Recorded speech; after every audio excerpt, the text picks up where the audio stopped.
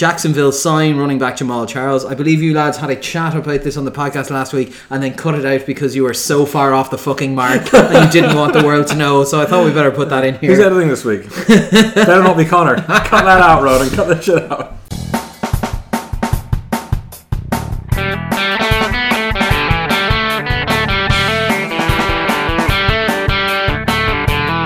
So hello and welcome to All Four Quarters, your one-stop shop for news, views and overreactions to all things NFL. I'm back and I didn't die during exams, so we're going to look at the games from last week, all the news from around the league, some of your questions and preview next week's games. So hey guys, we've got Connor here, we've got Harry. Hello. And we got Ronan. Hello. How are we getting on, lads? Any crack? No, we decided we're vetoing this section after 2 weeks of not doing it. Nobody cares about our lives, Connor. Yeah, I think it's the flavour that really makes it work, you know? I didn't know death was a common side effect of taking exams, but it can be, yeah. Played in surviving regardless, I suppose. Yeah, I should do that. I'll do a statistical regression to see if the impact of taking exams has on your life expectancy. I wonder if it spikes.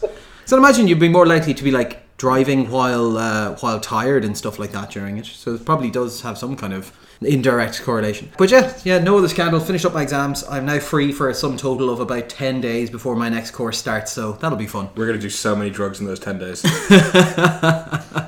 There'll be party times. Just mainline that Sunday night football to my veins, please. Jesus Christ. Yeah. We will talk about that in due course as well. There's been lots of news. After a couple of weeks of very little, there's a lot to get through, so we'll start flying through some of these. So the main story, I suppose, is probably Tampa Bay defensive coordinator Mike Smith has been fired. He's been replaced by their linebackers coach Mark Duffner, I think it is. Tampa Bay have been just comically bad on defense. While they had a decent start to the year, that was because Fitzmagic was in full effect at that point. Their defense was still terrible. This is an interesting one because you can question as well the personnel as well as the coaching on that defense. It seemed as kind of a last ditch move for that entire coaching staff because, let's be honest, we've all been pretty certain that this is Dirk Cotter's last year anyway, you know. So do we think, one, is this the end of Mike Smith, and two, will this buy any time for the rest of the coaching staff like Cotter on this, let's be honest, quite downwards trajectory Tampa Bay Buccaneers team? Very optimistic that this will save Dirk Cotter's coaching ticket. I think we were all incredibly surprised that he managed to survive to 2018, to be honest. So that gives an indication of how hot we all thought that he was. Obviously, the early flash in the pan, Fitzmagic, might have given us a little bit of pause of thought, but now that things have kind of regressed to the mean, and this defense has just been so bad, absolutely trash. And there's really been no, there's been a couple of losses in the secondary, but there's no real situation where you're okay, this is why it's gone wrong, this is why it's gone wrong, like with Atlanta, for example. And obviously when you don't have Pat Mahomes making up for your terrible defense, someone ends up getting fired. And Mike Smith, he was very well paid for being a defensive coordinator, obviously a former head coach. And if you're being well paid, if you have a name and you don't do this, if you don't want to get fired yourself, then going for that as a lightning rod for the fans' satisfaction makes perfect sense. I don't really know if this Duffner character doesn't really have that much more experience. It definitely has no more experience. Can make something out of this, but for Tampa Bay, I suppose some change is better than nothing in terms of at least getting a little bit of reprieve for the defense sorting itself out. No, of course. This is twice in a row the Falcons have got Mike Smith fired, I think, right? Oh, yeah. Yeah, just in terms of the question about Smith himself, because I think I agree with Ronan completely on Cotter. I mean, this was a guy who, with Atlanta, it was the conservatism and inability to adapt that ultimately cost him his head coaching job there. And now we're seeing the same thing in Tampa Bay. It's an inability to adapt, an inability to utilize talent properly, extremely bland, conservative play calling from that defense. So, yeah, I think this is probably going to be the end of the road for him. This is one of those things where it's there are coaches that can recover from bad things, but this is a guy who has now consistently over a couple of gigs indicated that the game has passed him by. Yeah. So I think this probably could be the end of the line. No, of course. And to be honest, like we said, I'm in lockstep with you. I think possibly the end of the line for himself. I can't see where would be taking a punt on him next, or at least not for a season or two anyway, at which point he'd be 90. Yeah. But I imagine as well Tampa Bay is going to clear out both the coaching staff and their quarterback room after this year, so we'll see what happens there. On to our injury report. So we had a couple of season-ending injuries. So offensive guard Ronald Leary for the Denver Broncos is gone with a torn Achilles. He's away for the season. Minnesota also lose cornerback Mike Hughes, torn ACL, and he's gone for after the season too. This is hitting them pretty hard. At Denver, I don't think had massive aspirations this year, looking at how the year was going, but this does not help them with their QB carousel and potential problems they're losing at guard. Minnesota's defense is good, but you can't be losing lots of pieces, so hopefully they'll be able to survive. Well, Minnesota's defense isn't good anymore. Well, yes. And they've been away for 2 weeks, Connor, but... yes, it's true. They have not been performing, but they do have talent on that defense, at least. Are either of these ones jumping out to you a huge amount? No, not really. Like, Mike Hughes is promising, but I don't think they were expecting him to be like the identity of that defense just yet. It's a shame, but not much, and it makes Denver worse, which means they'll be less fun to watch if that's somehow possible. Yeah, no, of course. A couple of other injuries. So, quarterback Ryan Tannehill was held out of the game on Sunday with a shoulder injury. They say he's day to day, so we don't have any update on his week 5. Josh Allen had an elbow sprain and is now week to week as well. No one knows what it is and what's going on there really. And Chicago are being very quiet about this one. Defensive end and I think front runner for the defensive player of the year, Khalil Mack, has injured his ankle. Apparently he suffered this injury during the game and stayed in. He apparently came back on, gutted it out, and all reports are that he just wasn't the same player. And that's a rather unusual way for a team to deal with an injury. Okay, based on the fact that he played for the rest of the game, you would expect it to be, week-to-week type of situation. But maybe there's something that's going on here that they're not talking about. Yeah, no. R.I.P. Chicago Bears week 1 to week 5.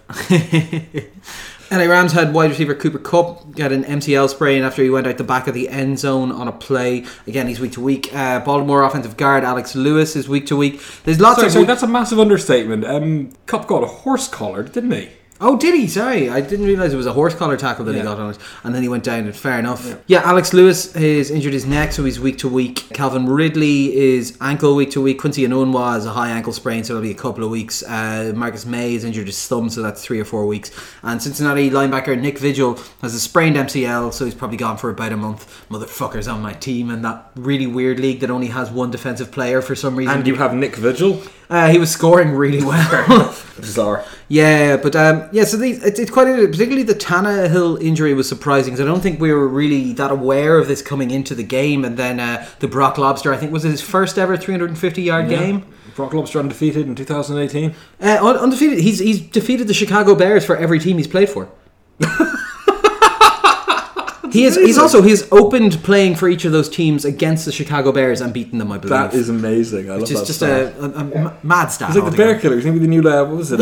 Your man was the Buck Fucker. Like, he's going to be the Bear Slayer. Yeah, it's interesting. I presume that one we probably reckon is the one that has the highest likelihood of causing some problems here, because I'm not going to lie, even though we were questionable about how good or bad this Dolphins team were and probably erring towards the bad, with Brock Lobster under centre, you can't have any faith in them at all, right? It's weird because I think Ryan Tannehill, Adam Gase and that Miami offense are just so boring. It's all like they have basically the lowest, one of the lowest percentages of going deep regardless. And Brock Lobster, for all of his issues, has generally been okay if his only job is to dump the ball off, more or less. It's really just when they tried to turn him into an actual quarterback who throws down the field long and intermediate that he's gotten to all those interception issues. If there's somewhere where Brock Lobster can be average, then this is it. But we'll talk about that more in the actual game reviews anyway. But yeah, I think just to mention the Josh Allen thing, he obviously hasn't been very good, but just the moments, there's a whole debate going on now apparently in the locker room against McDermott. He wants to start Peterman again, but they got Derek Anderson. They signed him a couple of weeks ago, and they want to start an actual quarterback. Yeah, it's good God, fuck's sake.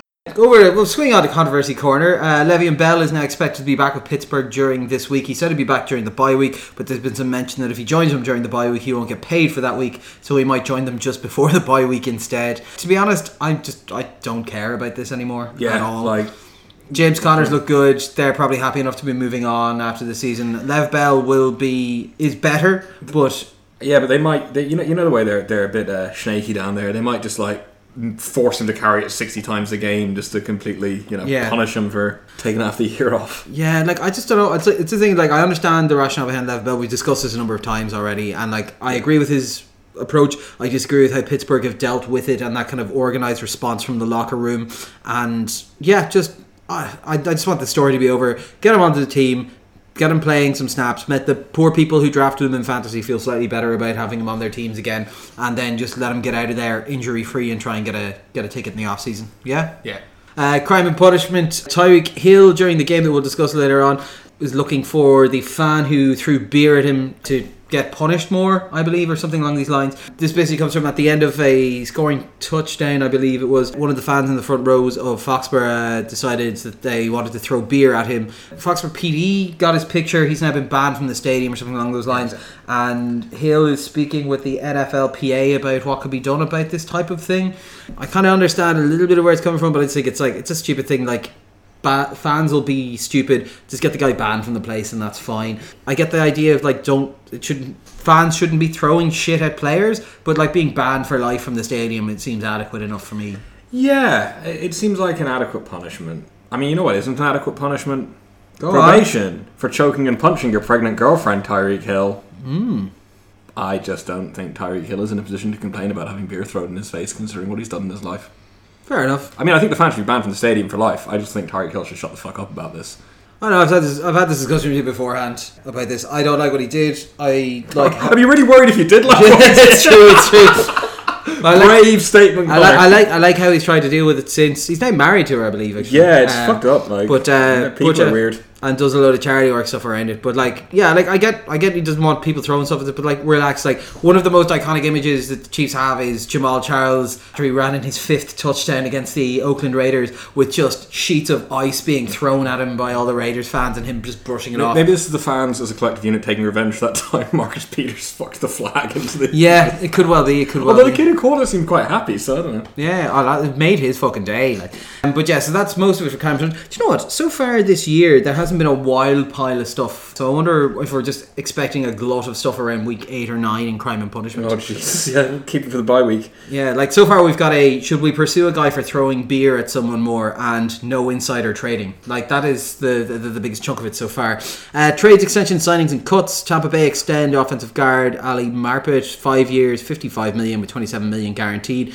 And then also in other trade extension signings news, the fire sale has begun in Oakland. They are apparently shopping absolutely anyone that they can. They're looking for a first round pick for Amari Cooper. Good luck. Carl Joseph is on the trading block as well. Anyone who you like on their roster, just give them a ring. There's a fantastic website at the moment called Is John Gruden Fired Yet? I think it is. Yeah. And it has a giant countdown clock that counts down the $100 million that he's being paid by the second, and how long is left on his contract, and how much he has earned since you visited the website. There's also discussions about LaShawn McCoy potentially being traded out of Buffalo. I believe the Eagles were connected with that one, but they think it might be too expensive. And Patrick Peterson is...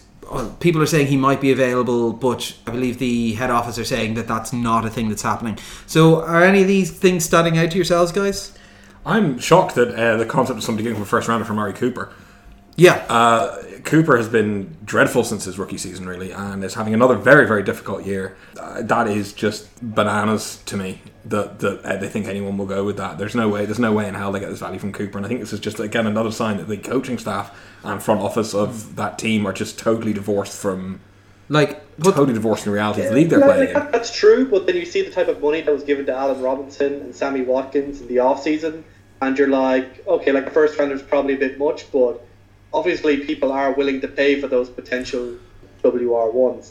I think it's still ridiculous, but people will pay a premium for people that they think can play that role. But he's also he's only got a year left on that deal, doesn't he? And that's the 5th round option, I think. They're going to have to pay him, what about 11 million for the next year, and then get him under contract. So they're going to have to... It's not like... I'd understand if he was in year 2 or 3 and you kind of go, right, you can get him with 2 years on a cheap deal and see if he fits or something. But this is literally buying into a guy at a fairly hefty price that you're going to have to give a long-term contract to. Yeah, but I think with all these trade rumors, obviously there's a bit of shenanigans going on, and the Raiders are start high and then maybe trade him for a second or a third or something like that if they think they can get that. We were told for so long that the Seahawks wouldn't trade Earl Thomas for less than 2 second rounders, and yet when he got that injury, Kansas City were about to get him for a second rounder. At least that's what the credible reports are saying. So yeah. No, it is negotiation tactics, etc. in the press. Yeah, no, of course. But it's interesting to just think that that on the face of it, the Oakland Raiders are currently saying that Amari Cooper is worth slightly more than 50% of Khalil Mack.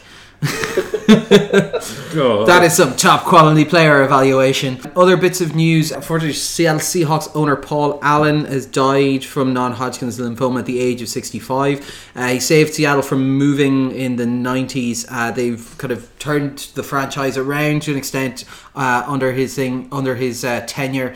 They have, to an extent, they just won a Super Bowl. But what I mean is they turned it around. They got a nice big kind of chunk as being kind of a top team, and then now there's kind of a new transitionary period as to what the team is going to become. So that was very exciting. His sister is, I think, slated to take over, but there's rumours abounding that she does not have a particularly strong interest in it, and it might be sold. So obviously, Fitz, this is your team. So do you want to chat a bit about it? Obviously, as you mentioned there, the historic attraction between him and the fans is very strong because he's basically saved that team from moving to LA. I think he was also a good owner in the sense that he was hands off. Just he's one of those super rich owners, but not a dick about it. So unlike in Kroenke with LA, he's just I'm a multi-billionaire with tons of money. Okay, and I like Seattle. I'll just buy the Seahawks and prevent them from moving, and then just kind of let the football people do their job. Yeah, he bought a couple of sports teams, didn't he? Yeah, he had a couple other teams. Trailblazers in Portland, but basically, I think Seattle, they lost their baseball team, the Sounders, around the same time. So obviously they know the reality of that in Seattle. So I think it's a huge issue, and it's a major source of uncertainty for fans. If the sister decides to take over, that's fine. She'll probably run the same as the brother. Apparently she's a fan of the Seahawks, but not of the other teams. So she might just be interested in keeping the Seahawks. And if it is sold, we know in today's NFL, you can get a good owner, hopefully, and the new owners tend to be better than the old owner, the kind of not as rich old owners. But obviously any situation like that could end up with, a Snyder or, a San Francisco or any of those type of situations where the owner just becomes a major negative. So I think Seahawks fans are just they have this sort of as soon as possible. Well, look, you're far enough north that I remember it was only 3 years ago that John Bon Jovi and his buddies were trying to get together to buy a football team.Maybe you could be John Bon Jovi's new team. You see, that's exactly the thing. The Seahawks fans are not really. Done that, the country too. Yeah, so it's true. Seattle fans are all 12 years old, so they've no idea who the fuck John Bon Jovi is. Yeah. Oh my god, was he in Nirvana? This is how they end up getting bought out with Billy Ray Cyrus in a hilarious good god, yeah. mistaken identity. How about you're Buffalo, Seattle, they're the same thing, right? Also, just as a side note, Dallas somehow got even more irritating because they allowed Conor McGregor to come onto the sidelines, help hype them up, and throw the ugliest looking spiral I have ever seen. I'd throw better passes than that. Also, did you know the Dallas players doing the fucking Conor McGregor walk? He's an arsehole, and he's an arsehole. Yeah. Fuck up. I never want. After he knocked him back, I was like, great, let's never fucking hear from Conor McGregor again. I'm sick of Conor McGregor. And I turn on, watch some football, and I'm like, and here's a slow motion replay of Conor McGregor failing at throwing a football.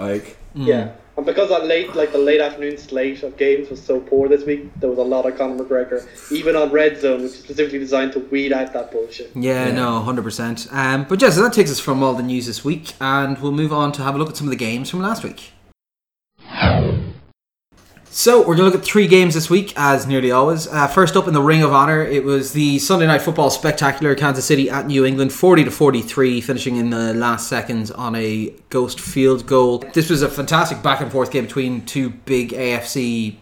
I think Fitz has said superpowers here. I don't want to get too far ahead of ourselves. Have you seen the rest of the AFC? That's Connor? True. I have seen the rest of the AFC. Yeah, this is, a lot of people are hyping this up as obviously being potential championship game that'll be happening at the end of the season. It'll definitely be two teams who are going to be in the postseason anyway. Mahomes came back from a very shaky first half to lead the Kansas City to their first lead happened with 8 minutes remaining in the game. It was very, very exciting to watch. I didn't get to watch it at the time. I had to watch it the following day.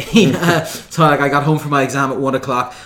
Made a sandwich and then just sat down and watched it for the next 2.5 hours. New England looked very good, quite balanced on offense, using I think no punt, but there was a turnover on 4th down in the first quarter. That was it. Yeah, the opening possession, I think. Yeah, it was. So looks very good, I must say. Both defenses gave up a lot of points, but there were individual players who looked good in certain spots here and there. Overall, I just thought this was savage to watch. It was just really exciting, really inventive. effective football. Imagine how good either of these teams would be if they could play fucking defense. Yeah, it'll be mad. So, like, what did you take away from this Pats offense, Harry? Because obviously Tom Brady was very good, but we saw a lot from Sonny Michel. We saw a lot of weapons getting used. It just seemed to be rounding into shape, and I know a way that we kind of are used to seeing New England getting to once we hit October, but I think more comprehensively than maybe some other years. Yeah, I think we've seen a bit of it over the last few weeks, but this was particularly impressive. Now, KC's defense isn't great, but also we've seen KC teams come and drop 40 points on the Patriots recently and win.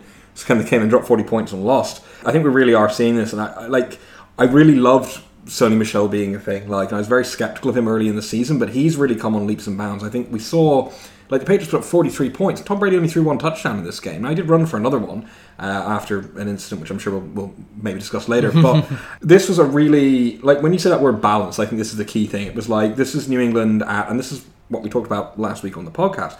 This is a team that is so well coached that a team like Kansas City that's kind of got a lot of vulnerabilities, this is a team that can exploit them. And we saw that. They're like, right, we're going to pound this thing. We're going to run the ball like 35, nearly 40 times in this game because that's something we can exploit. That's a problem that Kansas City have had. We've got Tom Brady. We've got probably the best quarterback of all time. But we don't need to rely on him to win this game. So let's balance it out. Let's, not have him throw the ball 50 times. Let's work it through. And we saw... I think this was probably the best game we've seen from Michel this season. He looked really, really good running the ball. We still know that guys like James White can contribute. And we saw, like, again, the weapons in the passing game come into it. Like, Gronkowski had close to 100 yards. Like, the ball was spread around so much. Hogan got in on the action after he's been basically invisible. Edelman getting a touchdown.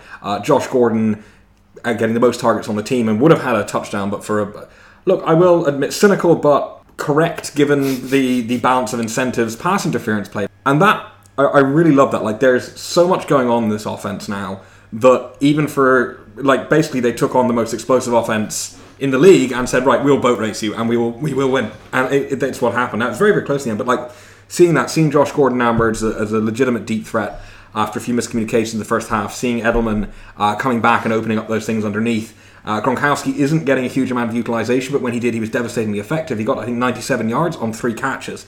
Those are the kind of numbers you want with a guy who can break up the seam like that. We're seeing James White become one of the best pass catching backs in the league, and now we've got a run game that seems to be functional. So yeah, I'm really excited. This Pats offense is similar to what Kansas City has been earlier this season. It's now becoming that horrible cliche term, pick your poison. There are so many ways this team can beat you right now when you have not only, obviously, we know how good Brady is, but he's got options now in the short game, in the deep ball, in the intermediate zones. Like, this is going to be a matchup nightmare for teams moving forward. And as a Patriots fan, I'm really, really excited to see that. Yeah, no, of course. It was an interesting job from Mahomes that to be able to come back. It was a proper kind of pressure situation coming into the second half and having to lead them in what was very exciting.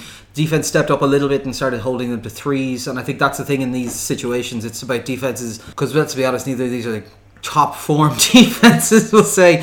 Forcing threes instead of sevens, I think, is key to it. My one hope for the Chiefs defense is that obviously they're missing a number of their starters in this game. So both starting safeties were out because Berry and Murray were both out. Houston was missing. K Pasa was missing. There's a few other people missing as well. So hopefully some of them can come back and help. But also, like, it's fine, because the worst thing that could happen would be if we get just good enough on defense that Bob Sutton doesn't get fired next year, which is devastating to me. Fitz, as a neutral watching this, what were your takeaways? I think, like, for me, the big thing was, like, in terms of Mahomes, just obviously I can't be as excited as you. But we saw in the first half he could make a few mistakes, but like the second interception in particular, coming up at the end of the second half, when he basically threw into a very tight window when they were in field goal range. That's the kind of thing you're like, maybe he shouldn't have done that. Maybe he should have been smarter. But then you see him do those types of passes from impossible situations and score touchdowns like he did against Tampa Bay earlier this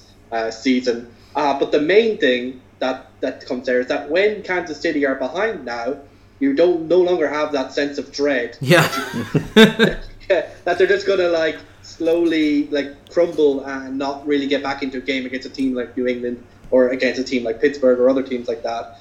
From coming back from behind, Mahomes gives them that extra magic, makes them look good. Now, if they could just also have a defense where if they get far ahead, they can stop the other team from scoring, then maybe they can win a playoff game or two. But But like even like obviously I'm joking there. I think just with this team with Mahomes, he's just been so exciting, so amazing that even when he makes mistakes, you see what he's trying to do, and you're like, the only reason he's trying to is because he can do that. And if you were to take that away from him, it would just make Kansas City not the exciting, brilliant team that they could potentially be this season. Yeah, no, it'll be fun to see now because we've got a tough game coming up for KC with Cincy coming in. We'll discuss that later on. But I mean, I will say on this, just on Kansas City, like I said this before the game, that this was going to be the test of like where Kansas City are, whether or not they could win this game. And I really think that I agree with Ronan that although they lost this game, and I said this is where we're going to know if they're really good. I think even in defeat, this is I think about as good.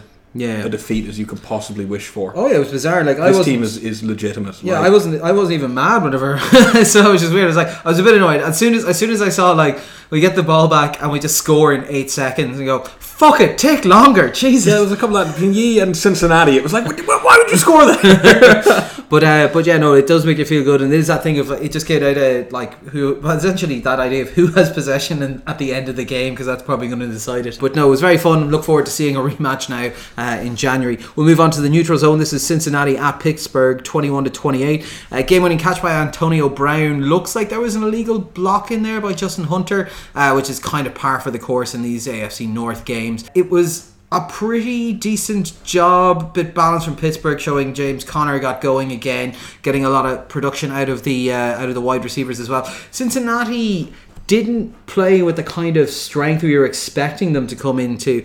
Like, we didn't get the production out of Mixon maybe early on that you would have expected, and with the exception of like Tyler Boyd was essentially most of their scoring of it, which was I presume a bit surprising to most people at that point. It felt like a game that Cincinnati should have been able to win, though, I think. Like, what's your take on that? Yeah, this is something I actually mentioned there as a comparison point to the Kansas City. This game was lost owing to incredibly bad clock management. They were in a short field situation towards the end of the game with quite a bit of time left on the clock.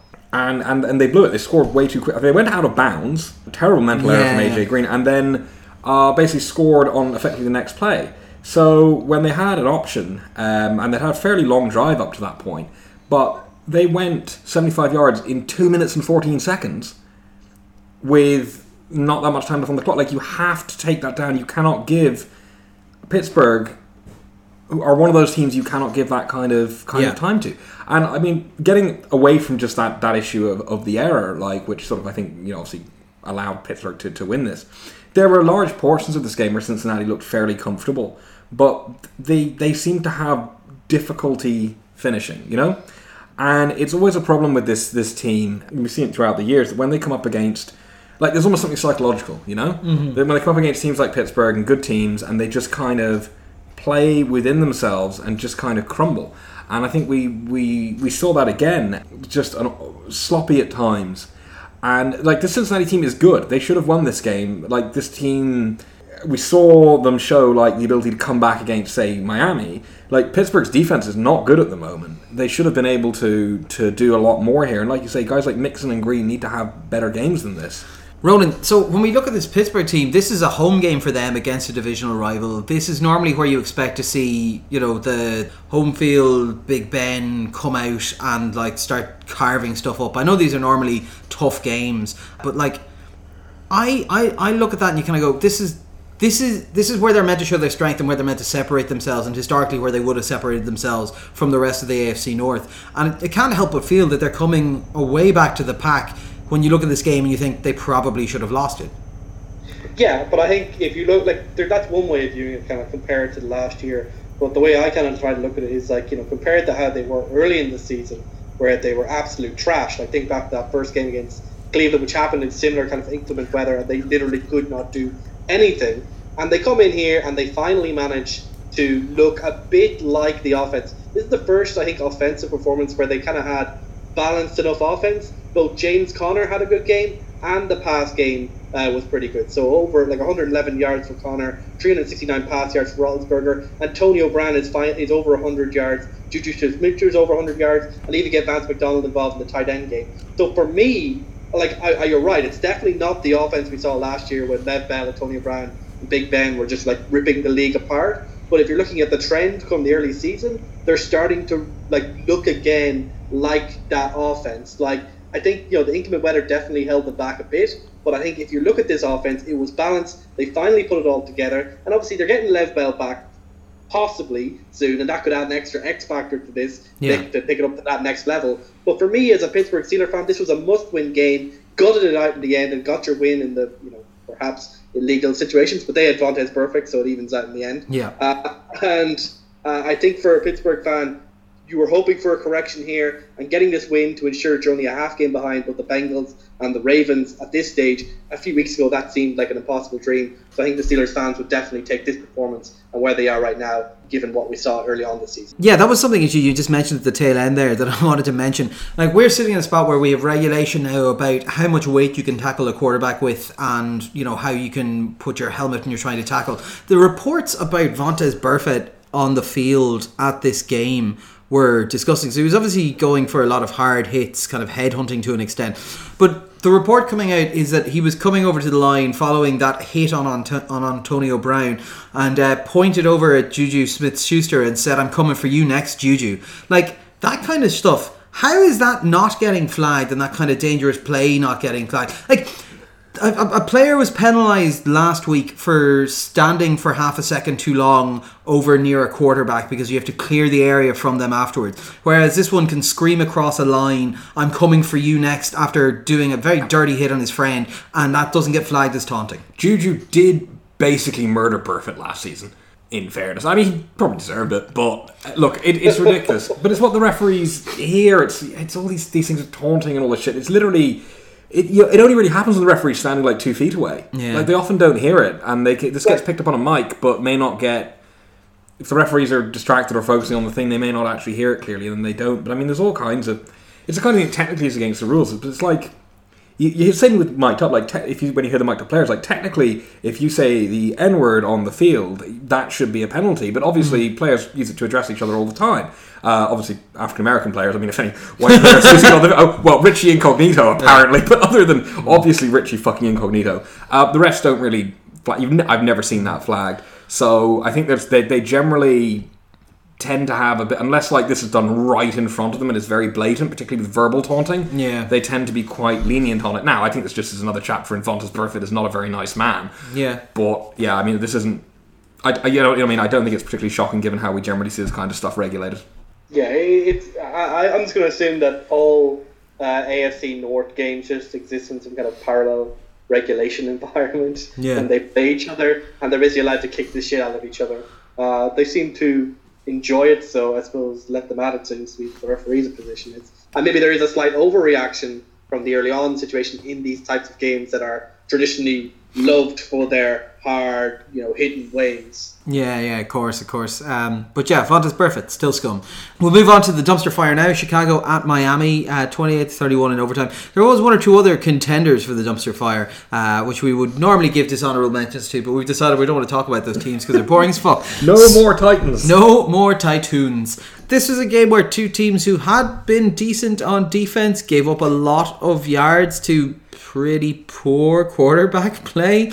Like, I don't get the way that Chicago played in overtime, especially given that, like, this is a coach that's kind of known for being a bit more aggressive and going for it and trying to go for that same kind of branch of the Andy Reid, the Philadelphia Eagles style ballsy. But, like, 3 runs and a field goal attempt. Is that maybe because he doesn't trust the quarterback? And let's make it clear, we all knew that the huge, 5 or 6 touchdown performance wasn't an indicator of what his actual skill level was last week. But like, you gotta be able to trust Mitch Titties in that spot, right? Completely legitimate. And obviously we saw in week 1 against Green Bay, they played conservative in the second half, and then Aaron Rodgers, managed to beat them in a massive comeback. And like, I was looking at that like overtime game, and like, yeah, they had some success running the ball, and they're getting like first downs or near first downs, but then you got into near field goal range, and then suddenly you decide not to do anything. You basically run up the gut, and we're getting nothing because like Dolphins were fully selling out at that point for it. And like, this was a long field goal they were setting up for. Like, this was like a high 40s, like 47. So this isn't like a gimme. And I think in that situation, when you're the Bears and you've had more success in the recent weeks by expanding your playbook, by moving beyond like, oh, we'll just run Jordan Howard 1,000 times. They brought in Taylor Gabriel. They brought in Tariq Cohen. They opened up the playbook. They had a lot more success, including early on in this game. But it just seems that when the chips were down, Matt Nagy kind of maybe went a little bit Andy Reid. It's like, no, I don't like winning or having good game management. I'm just gonna kind of waffle around and stuff like here. And with a team that's been like, against a team which has as many holes as Miami and who basically didn't look very like much on defense, I think Mitch Trubisky, you finally got him going. Over the last couple of weeks, give him the ball, give him a chance to show himself in overtime, and at least give him that third down opportunity, because running it up the gut in that way, it's just, I don't know, it's just the Bears, unlike the Dolphins, who I believe we've never really bought into, the Bears are one of those teams that I think could make that next step this season, and to just see them throw away 2 games already this season in basically self-harming fashion, it's just incredibly disappointing to see. And I think on the defensive end, defensive side, you have to be a bit worried that Khalil Mack got injured, as we mentioned, wasn't really himself. Suddenly the defense looks really bad. That's obviously something we should probably be a little bit worried about in Chicago if he's out for any considerable time. No, of course. And we also had a Brock Lobster sighting, as we mentioned in the injury section. Tannehill was not feeling himself. He had an injured shoulder, so Brock Lobster, the crustacean sensation, came in, had his first 350-yard game. Was it 2 touchdowns, 2 picks? 3 and 2. 3 and 2. Not a bad performance from him. Yeah, it was weird though, wasn't it? I mean, also shout out to Frank Gore for our 100-yard rushing game. Yeah. But this was a weird one. Also shout out to the Miami staff for going away from him on the fucking goal line. I am Kenyon Drake. Yeah, that was bad. Anyway, this was a weird game, and I mean, Kurt talks about it, but now we see stuff like, Mac was injured, and this game was played in the heat, and we've seen what the heat does to defenses, and it's like, I wouldn't get too overexcited about this. Patriots fan explaining how it's difficult to go to Miami. It is. It is difficult to go and play in Miami. I'm sorry, it fucking is. Like, The Rock did 2 hard seasons of Ballers down there, and he did just fine. Connor, Ballers isn't real. It's a documentary. This is the fucking Easter Bunny all over again.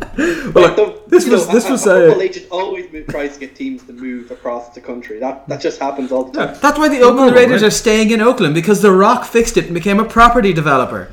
Spoilers for season 2. Oh yes. Forget about Brock Osweiler for a second. How many other games this season do you think we're going to see Albert Wilson have a 6.1552 stat line? 6 catches for 155 and 2 touchdowns. How many times do we think Albert Wilson is going to do that this season? Because I'm thinking twice. 0. He already had one big game. He earns his yards because every single throw is like 2 yards that he runs. This was a fucking bizarre game. It really was just a weird game, and I'm very reluctant to read anything into Brock Osweiler from this. I think a lot of it was sort of dink and dunk stuff and let the guys do their crap after the catch. But this was all short stuff like Albert Wilson, Danny Amendola, and Nick O'Leary were the top targets on this team. I struggle to see how this is anything more than just a fluke. This Miami team is weird. They're giving out tough games and stuff, but this was just a strange one to me. And we know Brock Osweiler is not good. Even when he's running simple offenses, we've seen him fuck up monumentally. Yeah. So I don't think this was the future of the Dolphins. I can't believe this team is 4-2. Yeah, I was gonna say 4-2 and 3-3. Is it? 3-2. Yeah, because they had their bye already. That's it's 2 weird teams to be in winning records on that. It's an interesting one. Actually, I think we had a question about this that'll come up. So we'll just go to that, will we? Yeah. We're going to move on to questions from the listeners. Okay, so this one comes in from Emmett, and he says, considering how poorly the passing part of being a quarterback is going for Josh Allen, should the Bills consider running the option on offense instead? No, because I think as was said, I think by Ronan whenever he initially asked us this question, I think normally you need to have a pretty half decent quarterback to run the option, because otherwise it's just running him as a running back, as a wildcat, because if they don't fear a passing option, then running a non-passing quarterback is just playing wildcat. Now, right? I don't have the numbers, but it's a distinct possibility that Josh Allen does have more rushing than passing yards this season. Could be, yeah. I think wildcat is the way to go for this team. Fuck it, you got LaShawn McCoy, you got a quarterback who can run around a bit and can't pass. Just play wildcat for the rest of the season. Never pass the ball again. Well, I suppose then you used to have, because Josh Allen is now injured as well. Oh, yes. Well, look, Nathan Peterman cannot possibly be worse at running than he is at throwing the ball. I don't Well, know. they have Derek Anderson now, so they could just become the literally most boring team in the NFL if they play Derek Anderson. Every single game will be like 3-6. I mean, they've already had a couple of those.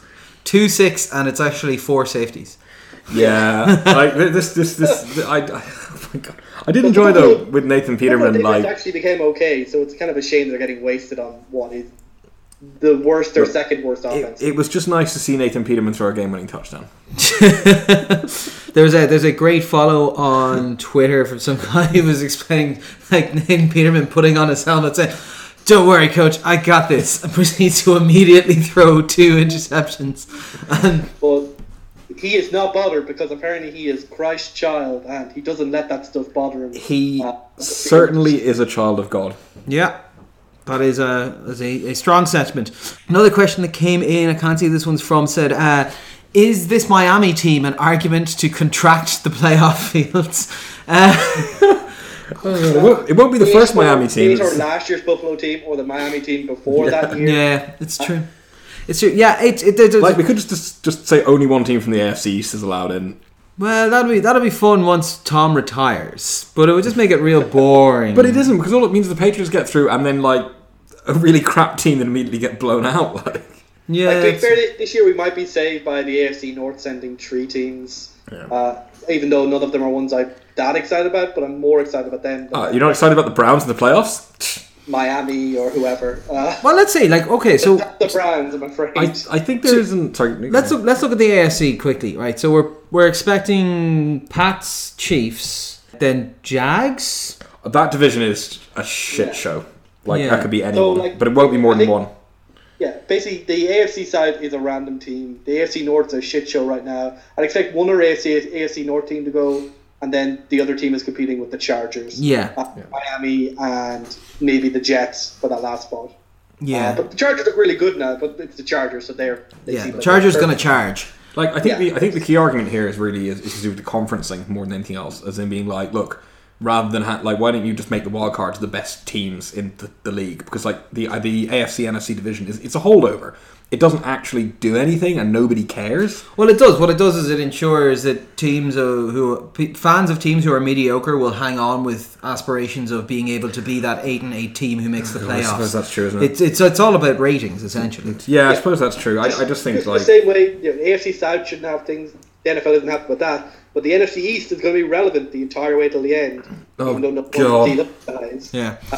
This is going to be the worst. This is the really bad NFC East year where they're all going to be playoff relevant. So we're going to see them all the way down the stretch, even though they're all like 8-8. Interestingly, this brings us on to our last question. This one comes in from Mike's. It said, which division will have the lowest winning total to be their champion? So I believe this is like, so I think we're essentially talking about which will have a worse record for the winner, the AFC South or the NFC East, isn't it? yeah, pretty much. I'm going with the AFC South, man. That division is a tire fire, right? And everyone like, oh, the AFC South's getting competitive. It's all exciting. Nope. All those teams are garbage. Yeah. And I mean, they can only win so many games against each other. Given the year that's in it, I think it'll be a tie. NFC East to win on strength of schedule. What about one of them gets in on 8-7-1? That would be interesting. Yeah, it certainly would be. Yeah, 8-7-1 is the we'll say Jags. Jags will play some like really low scoring game that will result in a tie, like a 9-9 game or something. Right. Sorry, what's the significance of the 8-7-1? Because I'm pretty sure they could have worse records and make the playoffs, right? Yeah, but I'm just saying if they're all going to be kind of sitting around the same and taking Right, pot shots off each other, I'm imagining that's probably the lowest that we're going to get. Yeah, probably fair. Yeah, Colts have only got one win. Jesus, I didn't realise they were that bad.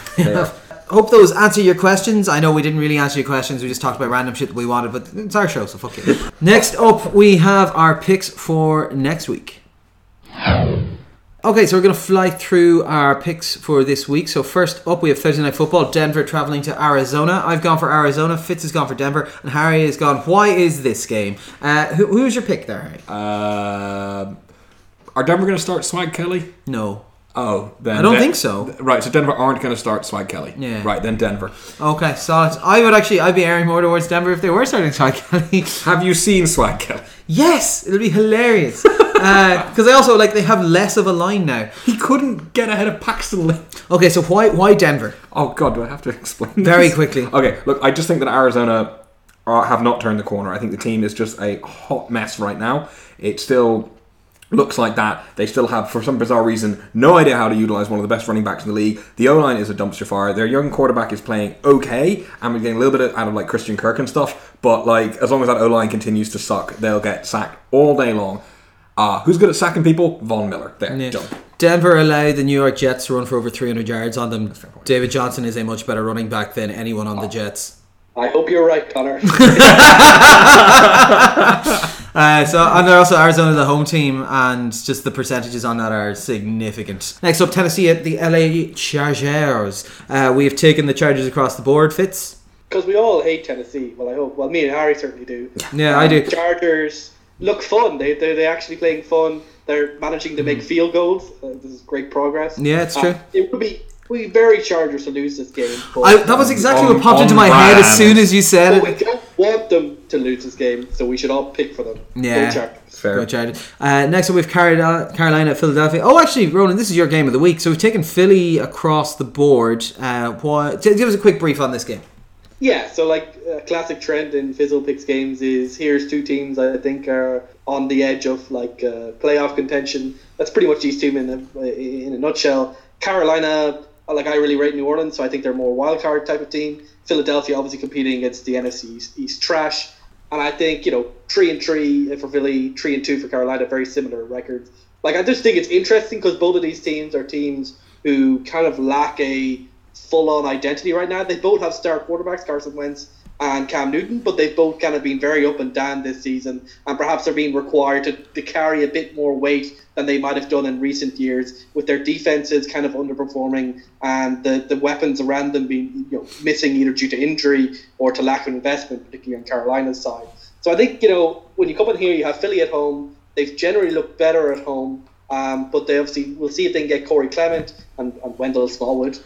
For reasons going, and then I think Alshon Jeffrey and Aguilar, that's pretty good. So I like Philly in this game. I think they're a good team, but the defense was surprisingly brittle in recent weeks, and I'll be interested to see whether they can shore up against Carolina, because Carolina, they have looked okay at offense, and obviously have Cam Newton, but they have such limited weapons. You can just focus in on McCaffrey and Olsen, and you should be able to stop them. Punches maybe get 50 yards, and I think hopefully they can do that, because I think the upside for Philly is so much more. But if Carolina lose the game, then New Orleans gets a really strong stranglehold on the NFC South, and that could make them very sad indeed. No, 100%. That's a good looking game now. Looking forward to watching that. Minnesota at the New York Jets. We've gone for Minnesota across the board. I was very close to taking the Jets again, because they're just fun. It's stupid, but they're fun. So we've taken Minnesota across the board. Harry, why Minnesota? Yeah, look, I mean, we've seen problems from Minnesota, but it's just really hard to trust this Jets team. They've looked good a couple of weeks, but it feels like they're just due for a fall back to earth. Minnesota's defense is a hot mess, but that offense just has so many weapons right now. I think Cook is back this week. Yeah, he didn't even look good when he was healthy. So I think the O-line is a huge problem for the run game there. But we did see Latavius Murray get going, so maybe we'll see a little bit more out of that. But it's just I just find this Jets team incredibly hard to trust, and any time they're up against a team that's even halfway good, I'm really going to struggle to pick them. I think Minnesota are a team that's quite literally halfway good, and they've got a really good offense and a really bad defense. So yeah, give me Minnesota on this one. That's so in vogue at the moment. Next up, we have Buffalo at Indianapolis. Even though they've only won one game, we've gone for Indianapolis across the board. Do you know why? When your locker room is divided over the fact that you desperately want to start Nathan Peterman instead of a quarterback, you just cannot trust that team at all. This will be a terrible game of football. Do yourself a favour. I think the Colts hope some of their players come back, because they had so many injuries. T.Y. Hilton would be a huge in this game, and their defensive starters down so many. Yeah, so I think the Colts have played hard, but the injuries have just been awful. Yeah, I think aren't they on their fourth tight end or something at this point? Was back and looked really good last week. So there. Okay, back on your Marlon Mack hype train. Yes, and Freddie Morris is apparently fucking useless now. Yeah, he's been useless for a while, Larry. Shut up, man. It was Matt Breed is injured. He won't play. Better start Freddie Morris. In fact, no, nothing. One snap. What Matt the Breed fuck? is fucking Wolverine or something. Yeah, he looks like he's dead, and then he comes back the next week and plays really good. This is his third season-ending injury of the year. Yeah, He's like if Wolverine went to like drama school, so like he gets tackled and he's like, oh, my leg, it has been removed from my body, I am dead, only so I can rise again. Good God. Next up, New England at Chi-Town. We're taking New England across the board. Fitz? Like, we're picking New England just because we trust them more, but you know, if Mac isn't out, then like Chicago is a team, they play tough at home. They'll try to grind this game out, but I think if with Mac unlikely to play and New England looking to turn the corner with their balanced offense and their defense, except in their pass rush being okay, I think they should have enough to take over a Chicago team, which, you know, is good but not great at the moment. And like we said, we saw a lot of conservatism from the Chicago team at the back end of the last game. You can't win games against New England with conservatism. Next up, you see, I know, Harry, we'd normally go to you on the New England game, but I thought you'd want to talk about the next one. Cleveland at Tampa Bay. We're taking Cleveland across the board. Harry? Wind it up.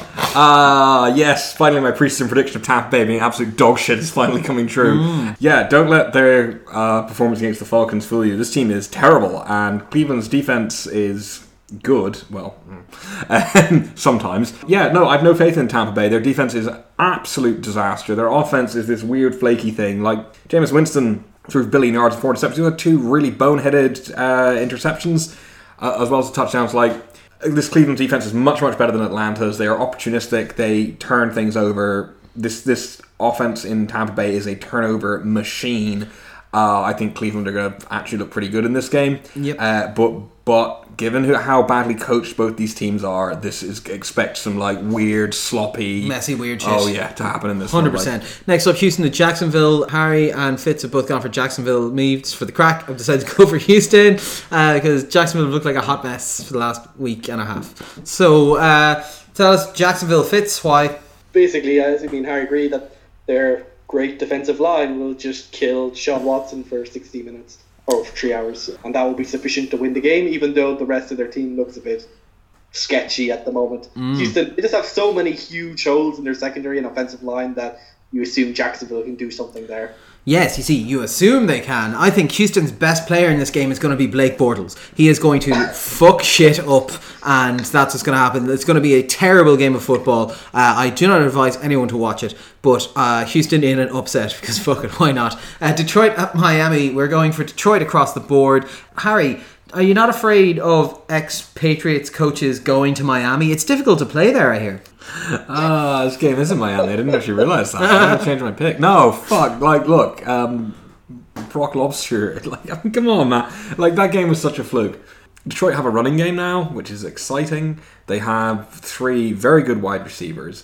Miami are a weird, flaky team that win weird, strange games through weird, strange play calling. I don't think that Detroit are the kind of team who get caught flat. Oh, you made me think I might change my pick now. Like, what kind of idiots would lose to Miami? Oh yeah, Detroit. That's exactly the type of idiots who would lose to Miami. No, seriously, I think that this team is much less prone to stupid defeats than the Bears are based off the coaching. I think we've seen this team improve throughout the season. I think the run game is going to be absolutely critical here, and I just don't trust Brock Osweiler, so Detroit.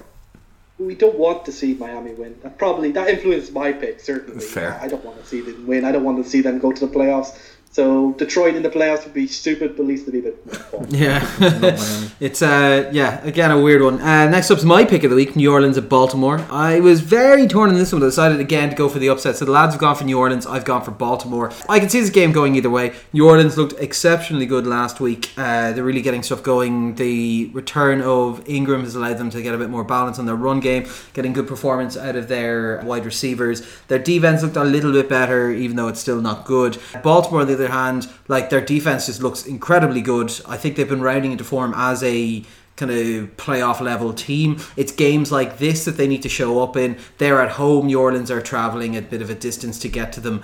I think it just feels like that kind of spot where, like, New Orleans have been a bit up and down in some games this year, and the Ravens seem like the kind of defense who might be able to just go in and just put it to them on the day. I wouldn't say that I would think Baltimore are a better team overall, but I just have a feeling that at home they might win this one. Let me drop some maths on you, my friend. Let me prove to you with my irrefutable facts and logic why you are wrong. Connor just went through a lot of math. I'm not sure you should have. No. It's when he's vulnerable. Doesn't expect. This is the hill he wants to die on. New Orleans beat the Browns, and the Browns beat the Ravens by induction. Logic. I don't think it's induction, but That is induction. is It's okay. literally induction. 3-line arguments, induction. I think they're actually opposite in mathematical proofs. Yeah. Oh, I'm talking about philosophical induction. I was going to do some yes, maths, but I can't actually open the scores on my phone for some reason. So I can't tell you exactly how many points the Saints will win by, but it will be in overtime, apparently. Fair enough. This will be. I'm backing my Super Bowl pick, so Yeah. Yeah, like I said, I still have New Orleans getting to the championship game, I think. But next up is Harry's pick of the week: Dallas at the Mazungus. Because Harry hates himself. Yeah, these guys got the good games. Gone for Washington across the board. Yeah, look, this game is important. This comes back to the idea of what we're talking about. Like these are teams. This is one of the things that's going to ultimately probably come down to deciding a playoff race in a mediocre division, and it's an important game for that reason. It's also like America's game or whatever. I don't know. But I think this is interesting because we saw Dallas kind of look. I just realised Good. it's Cowboys and Indians. Yes, this is also the most racist game. Yeah. Well, I mean, every game Washington plays is the most racist game, but this is definitely among them. This is a Cowboys team that seemed to have suddenly found some life on offense this week. We saw them get. Thanks to Conor McGregor. Don't talk about this anymore. But also a Washington team that we saw bounce back from a tough defeat to look like pretty solid, despite missing quite a few weapons due to injury. So I think this is going to be an interesting one of this is one of those games that's going to ultimately settle the tie breaks in what's going to be quite a closely contested division between teams that aren't very good.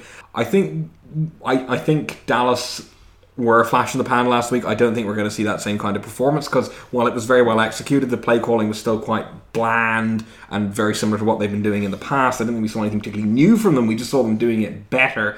Whereas Washington are a tough prospect at home. We know that they don't fare well on the road, but they can pull off good wins at home. So I think there's going to be a bit.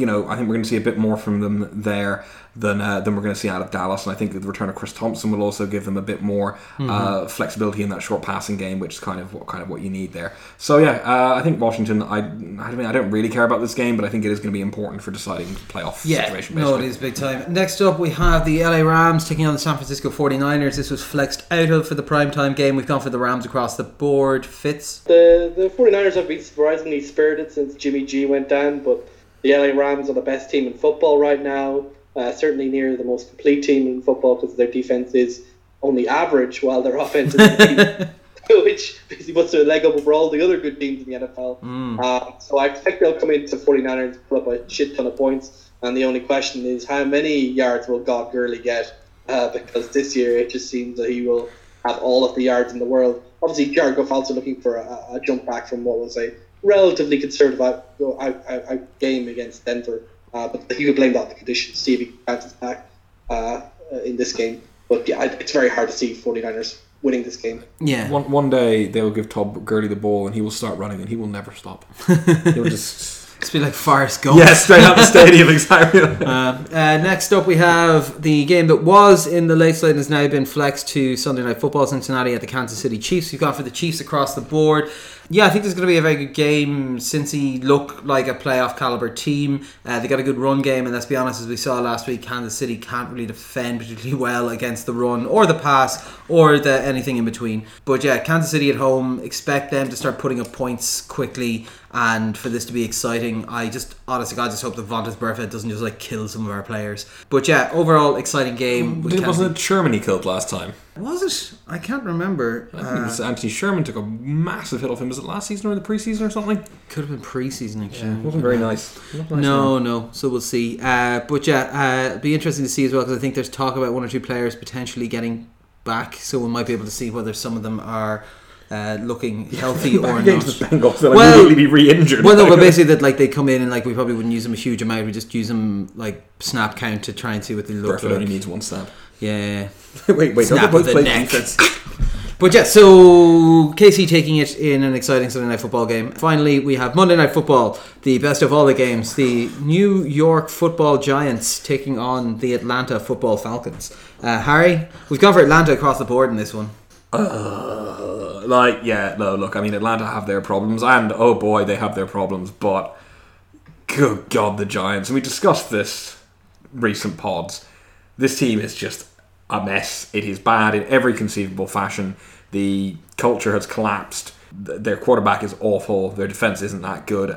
Players are giving up. There's nothing to like about the Giants right now. And the Falcons, I mean, their defense is absolute garbage, but like their offense is one of the hottest in the league. So yeah, at home, very difficult to see them losing to this sad sack Giants outfit. How many touchdowns will Odell Beckham throw? 0. Interesting. Mohamed Sanu, however, he's due one. He is overdue. So any other crack with yourselves, lads? Any plans for the rest of the week? Tommy Benn's engagement party on tomorrow, I think. Oh, actually. very good. Yeah, everyone's getting married. It's weird. Yeah, what did yourself, Fitz? Any shka? Not much. Just been probably watched the football. Maybe watched the rugby as well this weekend. It's back. Champions Cup. Leinster looked really good. And that's actually probably like considering the people we know listen to this podcast. That's probably if we did more stuff on Leinster, they'd probably listen to it even more. Yeah, that's true. We'll just keep telling them that we do our quick discussion of Leinster at the end, and all we do is just also Leinster just one suck. little bit of breaking news. I'll leave. I'll quit. We've got breaking news. Devontae Freeman is headed to Iowa. Oh. So that's a pretty big move for the Atlanta Falcons. Just Good gonna to see grab more. Ito Smith in my fantasy. There. Everyone, Myself and Connor are racing to add Ito Smith now. it's still going to go through the waiver wires, guys. It's okay. Yeah, nothing else too wild or crazy, I don't think. I think I'm playing some Dungeons and Dragons this week. Yeah. Oh my god, you nerd. Yeah, it's fun. So, it's a second session in this new campaign. So my ranger is going to level 5. But yeah, I'm very proud of you. You just did several modules on econometrics and all that's really just probability and dice rolls. So Yeah, you're that's probably true. expert level. Goodbye, Alfred Morris. There was You a did nothing for my team, you there- useless bastard. There's a great story if you ever want to look it up online about a guy who was just mentioning economics and the thing that there's a guy who decided to he was running a long campaign with these guys, and they were allowed in between to do whatever they wanted in like the downtime of a month or two between campaign adventures, whatever, and they could spend their money everything. So like some of them bought an inn and one of them did, all that kind of shite, right? And then this guy was slowly but surely buying up ships, and what he did was he built a trade armada, and then all of a sudden became the richest person in the world and actually owned everything in the thing. And they had to go through the numbers, so the guy had to send him on the sheets that he'd been running the numbers on. He's like, shit, this guy actually does now own the entire country that we're fictionally playing this game in. It's just bizarre. Some people are weird. That sounds like it, yeah. I mean, well, look, fair play. There's always a sort of joy in pushing the rules of the game to a logical conclusion, right? Yeah, but no, it's good fun. But yes, so I suppose as always, hit us up online if you want to give us some questions. So we're on Facebook and in theory on Twitter. We're definitely on Pornhub. We're sometimes on Etsy, less so since the wedding, so I don't have to buy as much stuff there anymore. But yeah, any other websites that you guys are on these days? Anything coming at you other than firejohngruden.com? Nah, just staying on with the deep web, buying my drugstitutes. Drugstitutes. They're prostitutes made entirely out of drugs. Yeah. Or drugs made entirely out of prostitutes? That's darker. I don't even know. All I know is you buy them with Bitcoin. Oh, wow. Which is slowly destroying our environment. Yeah, apparently. it makes sense that you would buy something made up with something that's also made up. Yeah, makes sense to me. Alright guys, so I suppose that'll wrap us up for this week. So it's bye from myself, bye from Harry, Bye. bye from Ronan. Bye. It's been all 4 quarters. Thanks very much for listening, and we'll chat to you next week.